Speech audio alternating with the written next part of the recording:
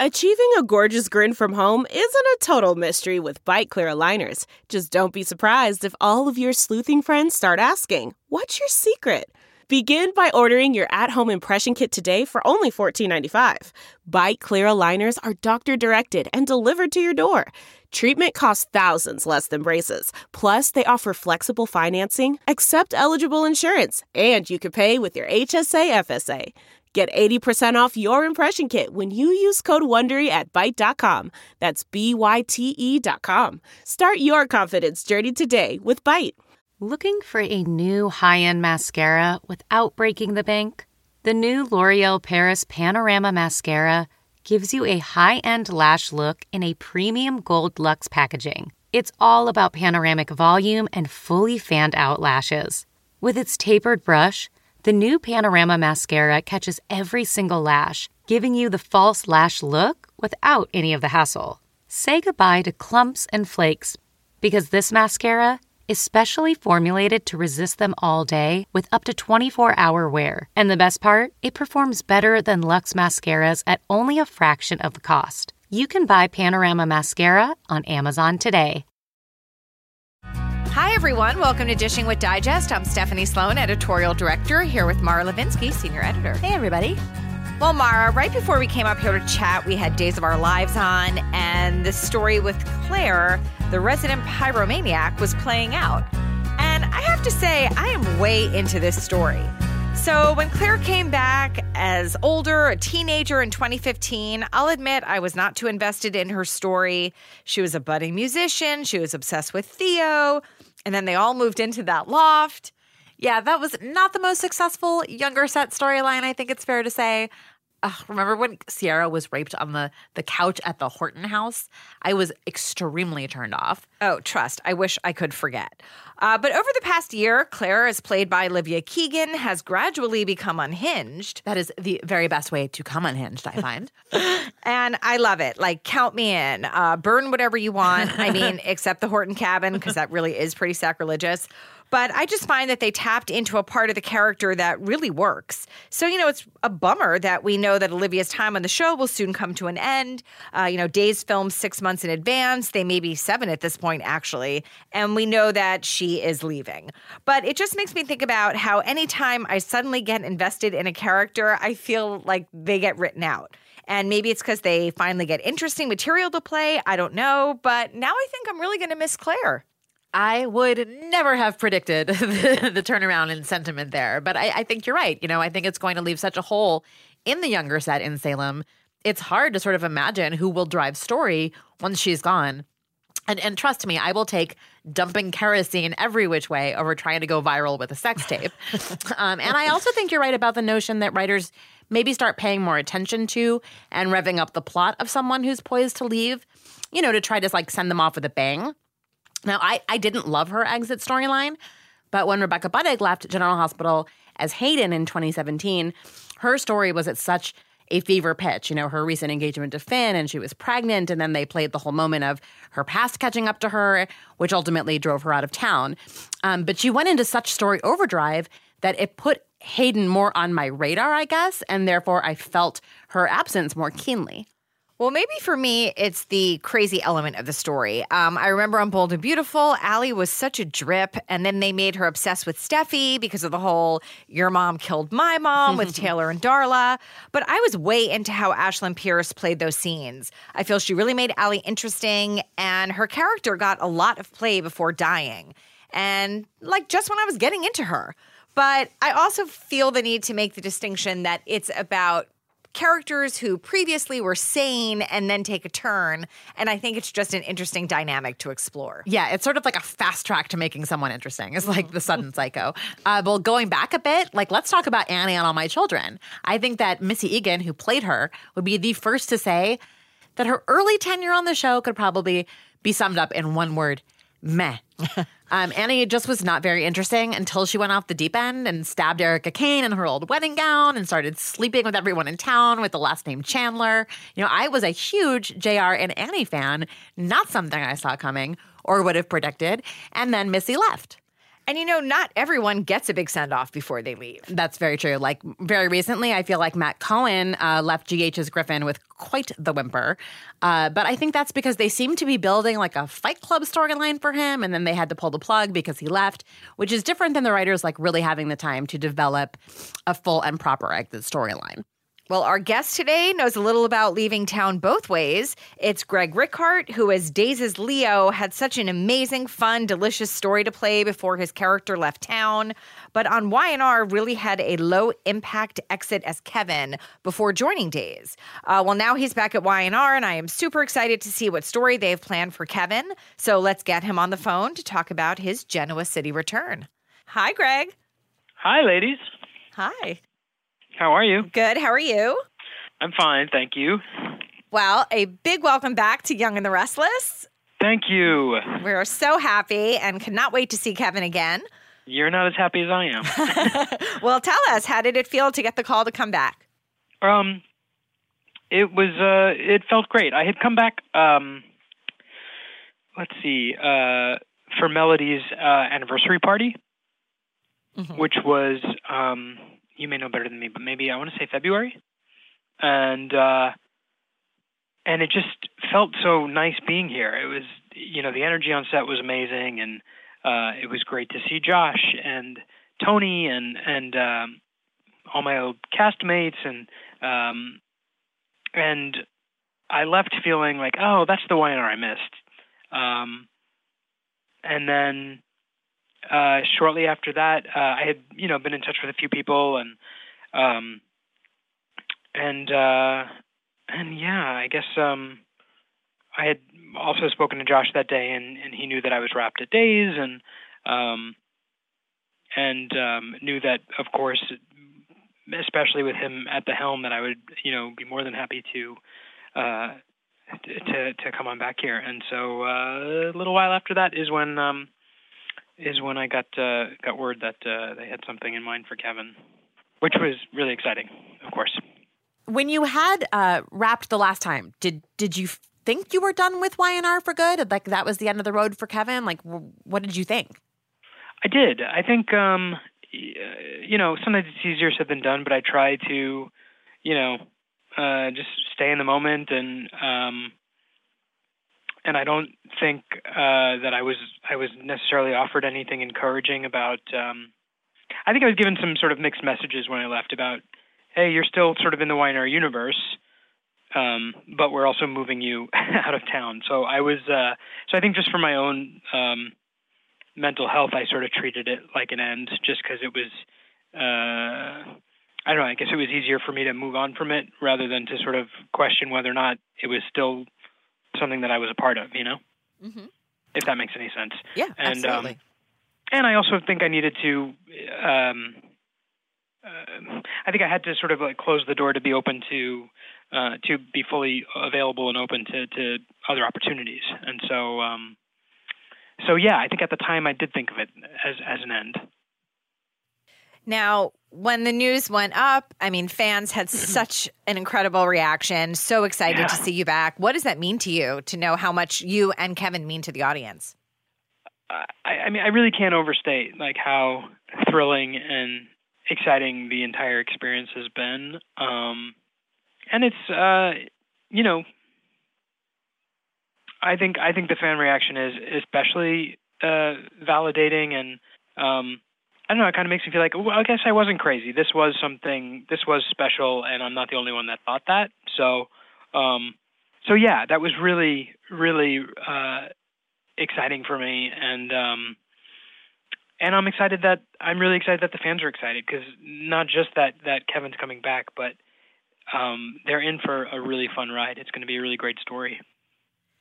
So what can you tell us about what your first day back was like for you walking in those doors again? Well, I guess, I don't know. I think I always felt like I was grateful for the job. Truly, every time I would drive onto the lot, I would always, remind myself how fortunate I was and how good I had it. And, there's that old cliche about you really don't appreciate something until it's gone. And I think, even though I felt like I had an appreciation for it before, it's been such a heightened, I should say, experience since. I have so much gratitude, and so that's sort of something that's ongoing. But certainly felt that the first day back because I just got bear hugs from everybody, and people were really excited to see me, and that sort of buoyed my excitement also. And so yeah, it was a really it was a great first day back, and it's been great, ever since too.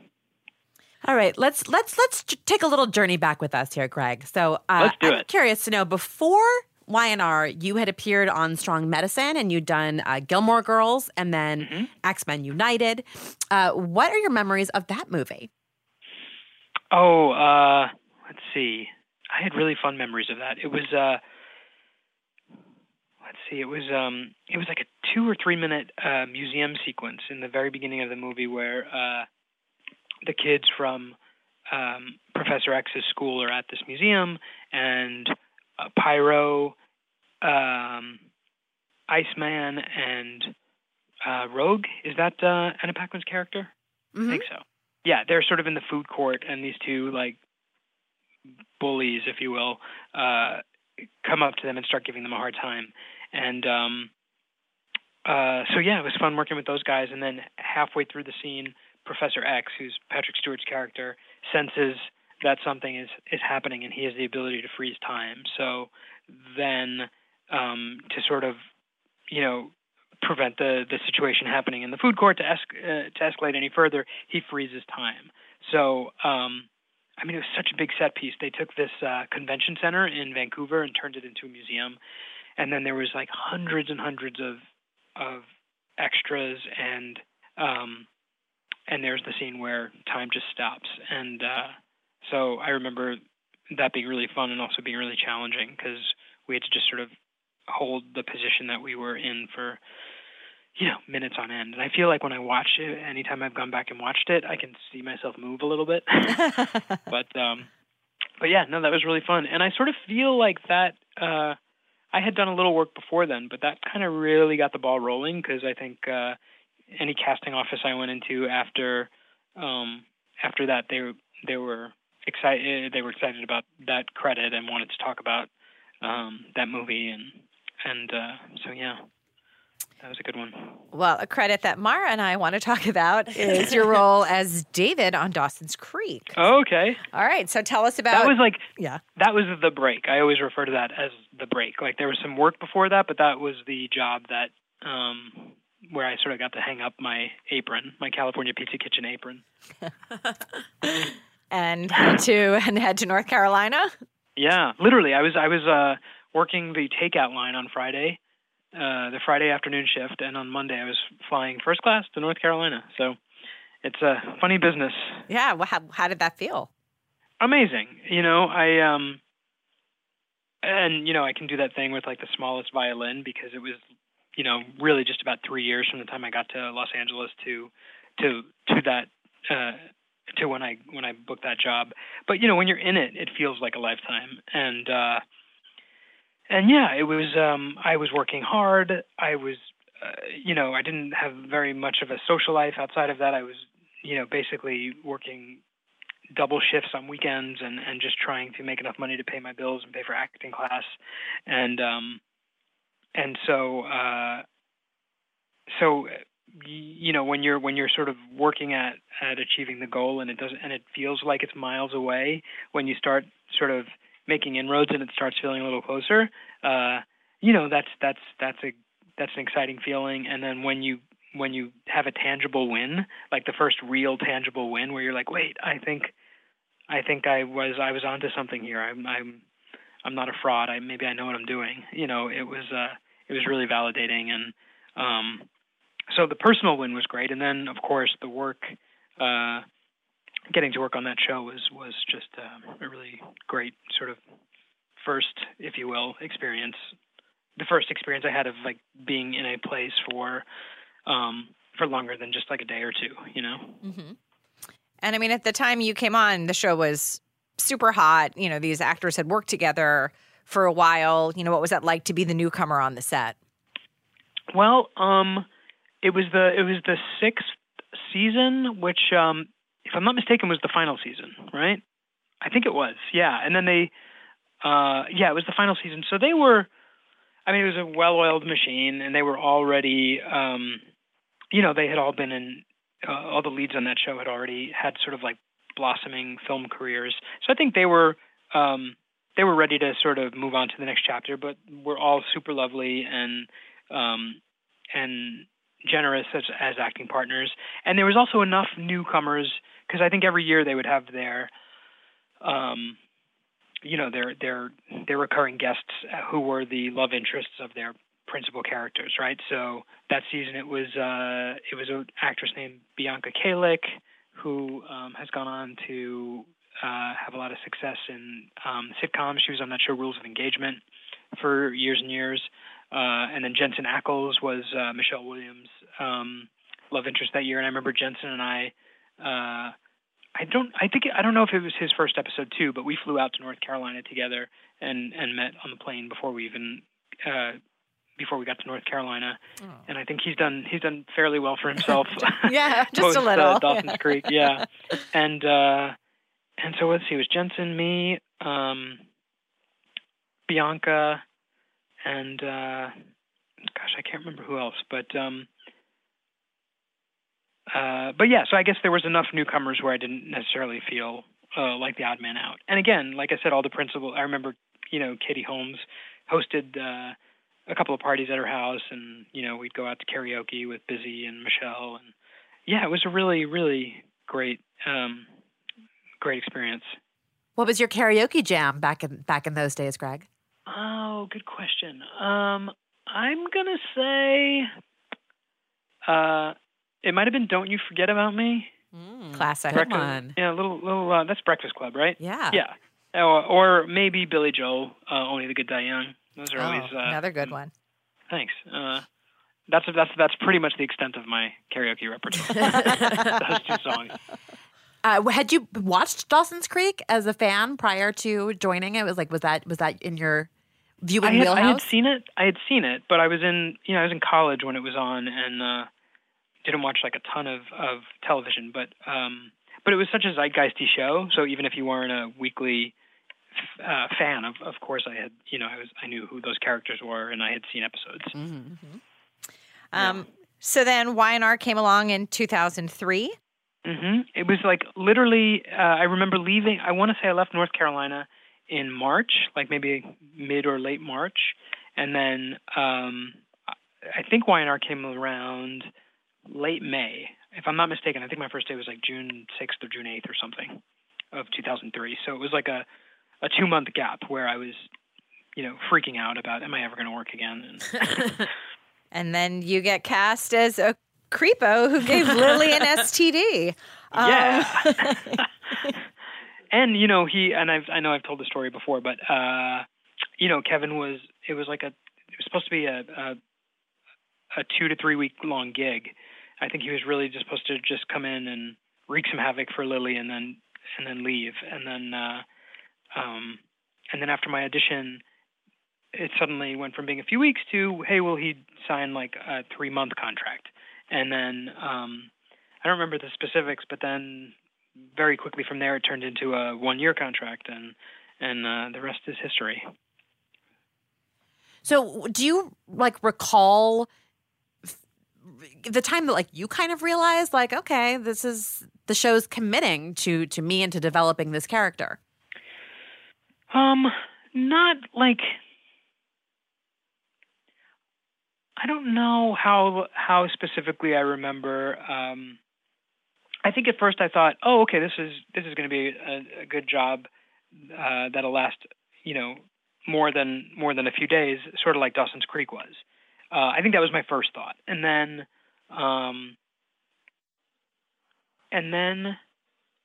I think once I got here and started working with everybody, and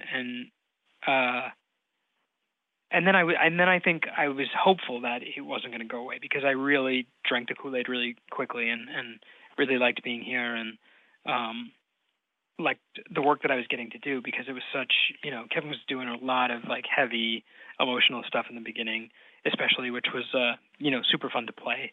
And then I don't know, I think it was around the time that they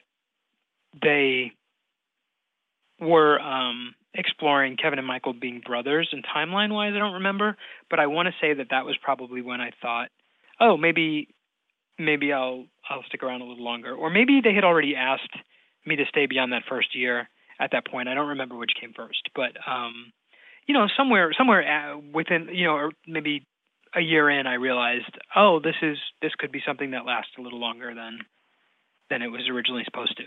Mm-hmm. Well, I mean, certainly the character was woven into the fabric when he was made Michael's brother. So tell us about your dynamic with Christian.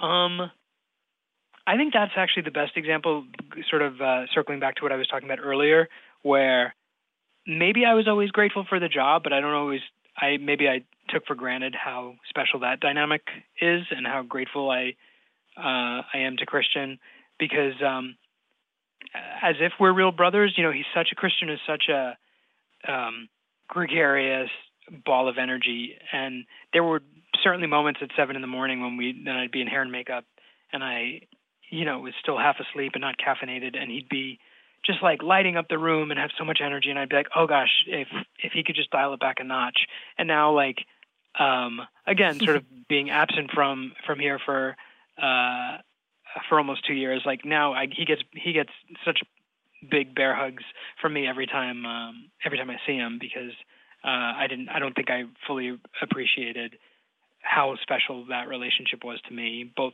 Kevin, Michael, and also Christian and Greg, and how much I missed it. So so I think I think we both really cared a lot about exploring what the relationship was, and again, it wasn't just, oh, this is Kevin and he's my brother. We were sort of given a lot of heavy stuff right off the bat, that there was betrayal and abandonment and lots of sort of anger between these two guys. And so it was really fun, figuring out where that all came from and how it manifested itself on screen, and sort of what it became, and how, I think it's evolved in that we've both matured somewhat, but, your family is certainly you're at your most raw and vulnerable around your family members. So I think I think Michael can really sort of can trigger Kevin in ways that maybe some other people can't. Mm-hmm. And you won your Emmys the same year, isn't that correct? Yeah. I mean, that's pretty cool. Yeah, those scenes were, it was when Kevin was going to kill himself. And Michael and Lauren walk into, find him in his apartment. And Michael sort of talks him down from doing so. And I don't remember if we submitted the same material, but it was just it was a great story for the show that year. And I think they gave both Christian and myself such great material to play. And yeah, it was so exciting that we also won. I mean, it was really just such a special time. Mm-hmm. And they expanded the family by bringing on the boy's mother. So first it was Joan Van Ark and then Judith Chapman. What could you say about working with both actresses? Joan was a trip. So eccentric and fun, and eccentric in a way that's really fun to be around. Not kind and lovely, and just sort of but I think the pace was a little too much from what she was used to, from whatever work she had done before on Knots Landing and wherever else.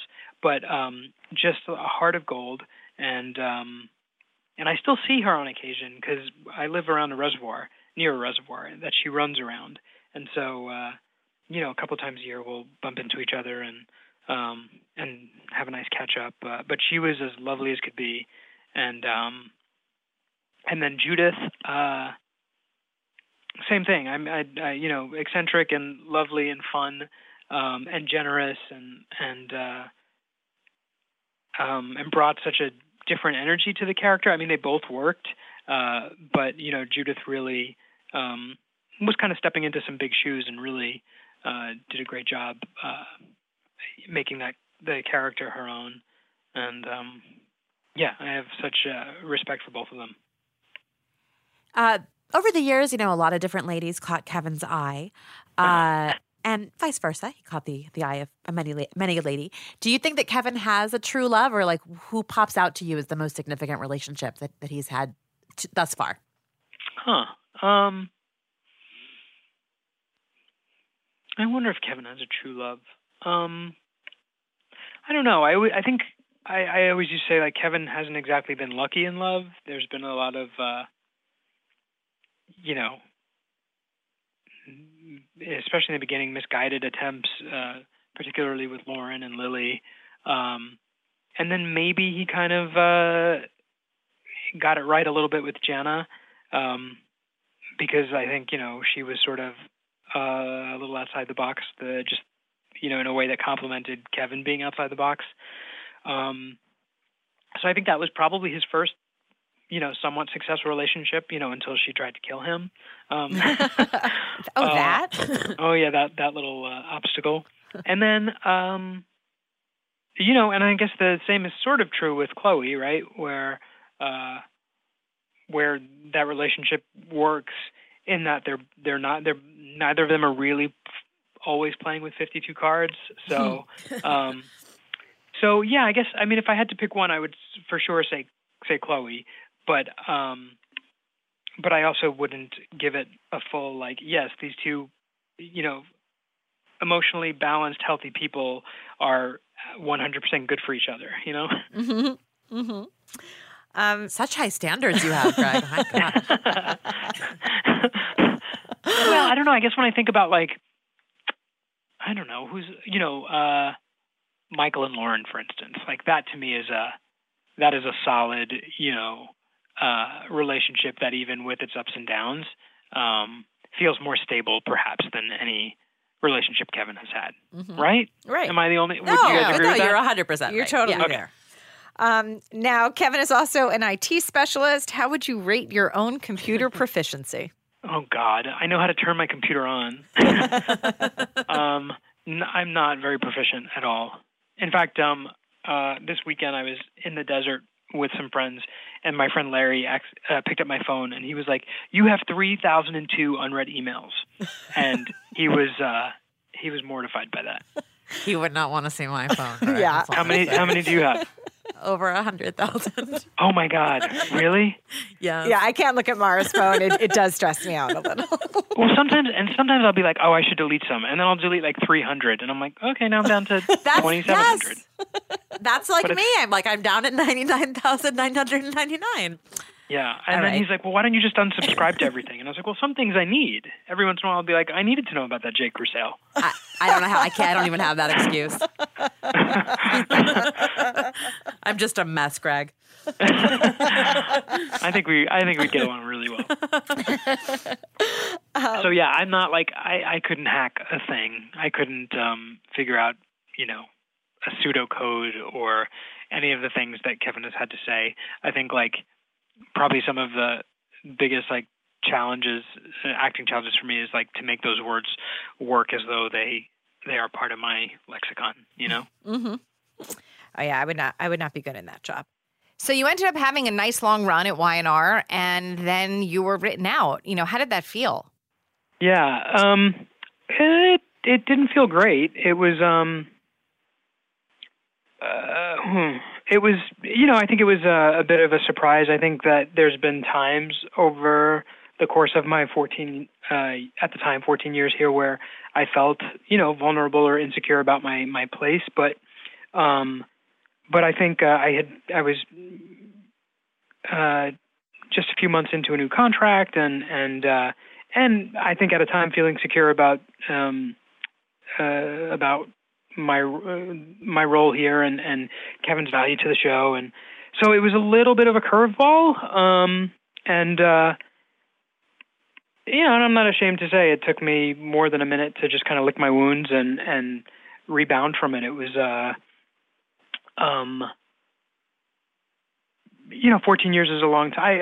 Is a long time to be at any job, especially one where I feel like I sort of came in here as like, a young man at best, and really sort of matured and evolved, and the bulk of my career was also here in this place. So I think I had a little bit of a, who am I now if I'm not this character on this show? And so professionally, it was a little bit of a journey I had to take. But in hindsight, first off, there's no door that closes where another door doesn't open, and I was grateful to have the opportunity to go play over at Days, and to play Leo was such a gift.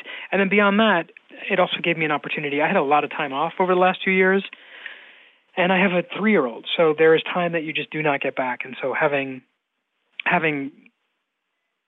so much time with him was something that I'm grateful for. And again, I had it really easy and maybe not easy, but I had it good for 14 years. And getting knocked on your ass every now and again is, I think, good for everybody. So it was a little bit of of an equalizer, if you will. And I'm grateful that it happened. Mm-hmm. Well, you rebounded by landing at Days of Our Lives to like great fanfare, great critical acclaim. Tell us about working as Leo, some of the folks that you worked with, and the time that you had. That character was so much fun to play. I want to give props to Marnie Saida, who was responsible for me getting the job here on Young and Restless back in 2003, and also pitched me to I guess Albert and Greg and Ron and everyone else over at Days as the character of Leo.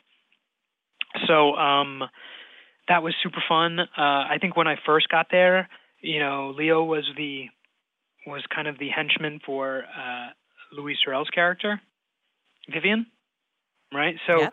she was the bad guy, and he was kind of just doing her dirty work, which was fine and fun, and but he was a little bit more of a pawn. And then, but again, it was a nice. It sort of came on the heels of my leaving here, and so at least it sort of lifted my spirit somewhat and reminded me, okay, I am someone who can procure work, and that was, I think, a boost in the arm that I needed at the time. And then when that ended, I was like, okay, well, I don't think I ever thought like, well, that'll be my second act. That was just a gig that I think at the time I thought was what it was supposed to be, which was just a few months.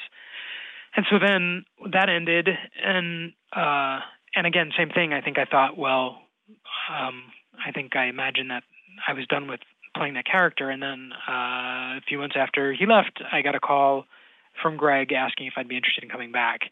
And what was so fun about Leo's return is that, unlike being the henchman for the bad guy, now he got to be the bad guy. And he had such a strong point of view and such an axe to grind because, it was sort of spelled out pretty clearly in some scenes he had with Sonny and Leo early on, where he's like, you thought you killed me, you did nothing to try and help or save me, and now I am going to make your lives hell. So it wasn't just like, hey, I'm just going to be bad for no reason. It was like, you guys, you wronged me in a pretty significant way.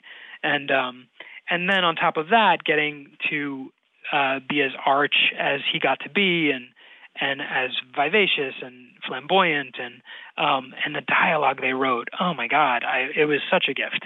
And I absolutely loved the experience playing him. I got such a warm welcome from everybody there.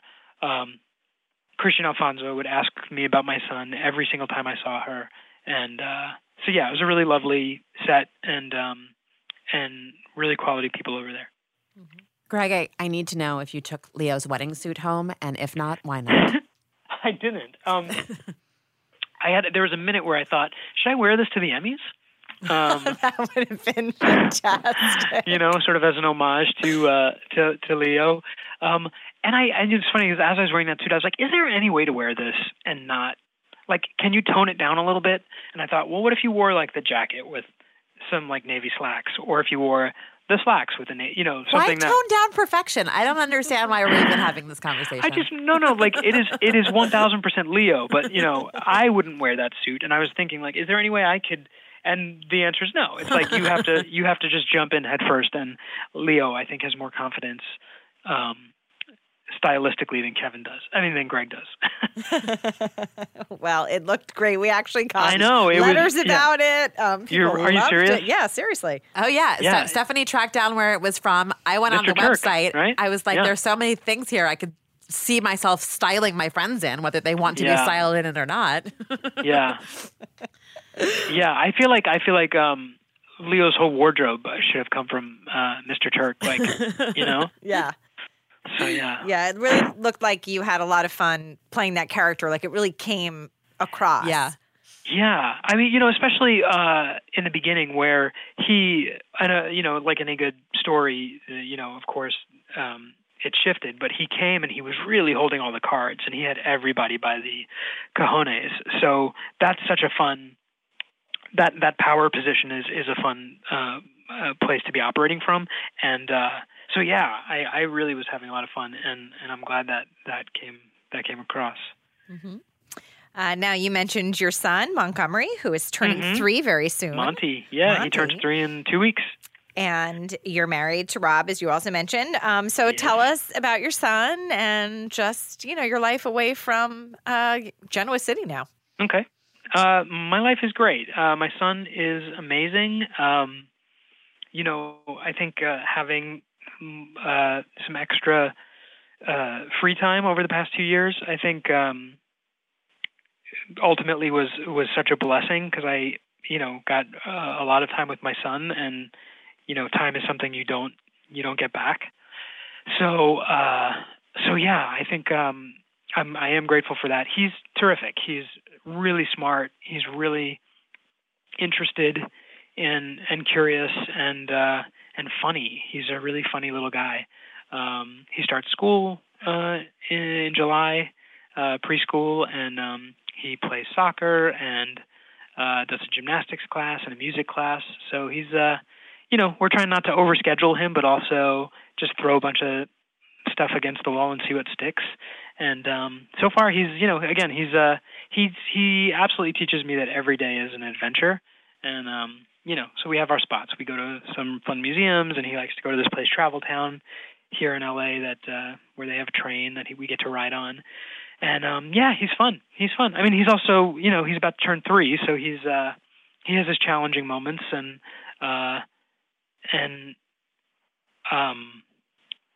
but I think I'm mostly good at navigating those. He's in a little bit of a hitting phase right now. Fun. So, it's really fun. I think the key is to just, to as best you can to be neutral. And, we let him know that hitting's a no-no in our house, and we can't let him hit, and, we'll give him timeouts if we need to. The problem is not, the challenge, I should say, sometimes is not losing your temper, because sometimes he'll actually hurt you. And, and it's not because he's a bad kid, it's because he just doesn't completely have control over his body and his emotions yet. So, even with the challenges, he's a sweetheart, and I wouldn't trade a second of it. Do you think about siblings for him? Oh, yeah, for sure. I don't know the specifics of when, but I think that's something that's in the cards for us, for sure. That's exciting. And so he's great. He's a lot of fun. And my husband's doing great. He's running a show, a new Netflix show for Jenji Cohen called, the title might change, but I think it's going to be called Slutty Teenage Bounty Hunters. Count me in. Again, why mess with perfection? Right? I mean, it tells you everything you need to know about that show just from the title. Right. So life outside of Genoa City is really good right now. Now, we do have to ask, I mean, Monty is sort of a mystery. He's like, the back of his head is on social media. Are you ever going to show his face? Is it just not something you're comfortable with? I don't know that I even have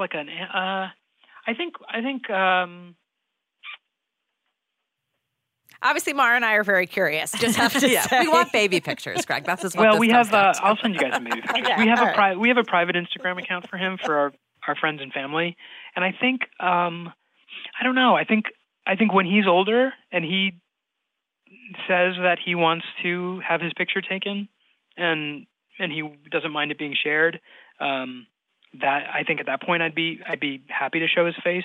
But right now I kind of feel like he doesn't necessarily have a say, and I don't know. I think I'm a little sensitive to that. I don't think there's anything wrong with being. Yeah, and nor do I sensitive think to there's that. anything wrong with parents that make different choices. I just think that yeah, I don't know. I guess I have a friend who had a famous parent, and I don't know that when you're sort of in the public eye in some way, that's not necessarily of your choice. Like, I don't know. For me personally, I just thought, hey, when he's older, he can say, yeah, I want to be on your Twitter or your Instagram, and that's when He can be like, felt cute, might delete later. What's that? That's what the kids say. Felt cute, might delete later. Oh, I love that. That's hilarious. Yeah, but no, he's got a big head of curly blonde hair, and he's got big blue eyes, and yeah, he's a sweet looking little guy. Now, I might not be able to get the Monty pics I've been craving on your social media accounts, but what I do get, Greg, is your Twitter war with Rebecca Budig. Rebecca Budig. Rebecca Budig. Now, for those who don't know, this Ms. Budig, who's returning to GH's Hayden, actually is Greg's next door neighbor. Correct. How did this fight begin? Were you excited to reanimate it? I have so many questions. Yeah, I don't know that it ever really went away. I think it kind of has peaks and valleys. I think I don't even know how it started. Like but it truly exists in our friendship. Like, I tease her mercilessly. If I ever see her garage door open and she's like knowing that she's pulled into the garage and maybe she's finishing up a call on in her car, I like to like peek in and scare her. Like, it's not just for public consumption. Like, there's even things that I haven't posted where we'll have an exchange on text, and I'll be so like tickled by something that either I said or she said back to me that I'll show it to Rob. So I mean, it's just it's sort of like a sibling dynamic we have. But it all comes from a place of love. But you didn't hear me say that. I was about to say boring. But it is funny when people will like comment on something that I've said or she's be like, that's so mean, and they like take us to task for it and be like, you guys, come on, dig a little deeper. Well, that's the thing. Some people don't like know the humor and they think like you're serious. Right. Yeah. But there's some that I was so proud of my also, like, sometimes people just like the setup is so easy. Like on that I think it was a Daytime Confidential headline that said Rebecca Budig checks back into General Hospital. It was so easy to just X out the general. Yeah. And write mental, right? Mm-hmm. That was what. Yes. Oh, yes. Yes. I think I sent that one to Steph late at night. I was enjoying all the comedy. Trust and believe we do delight. Yes. And you know what? Rebecca's daughter is just about a year older than Monty. So the kids play together, and we've she's a great. I hate to say this, she's a great next door neighbor. We kind of look after each other's houses when the other is away, and so yeah. Oh, that's sweet. Well, we'll have her on the podcast and force her to return a compliment to you, Greg. Don't you worry. We will. That's our next task. Yeah. Don't worry. Okay, good. We'll even the score again. That's what I'm trying to say. All right, but don't worry. There's plenty of sass that I have. Like, I have plenty of ammo lined up in case she doesn't say anything nice. We'll keep it coming. Well, we do look forward to seeing you back on screen on Young and the Restless, and thanks so much for joining us. It's going to be really great. Yeah, Josh is has written a really great story. I think, and not just Kevin, but you get to see Michelle, and you get to see Chelsea coming back, and and maybe some other people too. So so it's going to be really great. Well, awesome. Thanks so much, Greg. We really enjoyed talking to you. It was so much fun. Thank you so this much was really for your fun. time. Thank you both. All right, well, have a good day. You too. Bye. Thanks. Bye. Thank you so much for joining us. Thank you to Greg Rickard for being our guest. If you like this podcast, please subscribe wherever you listen to podcasts. Please pick up a new issue on sale now and come back next week for another podcast.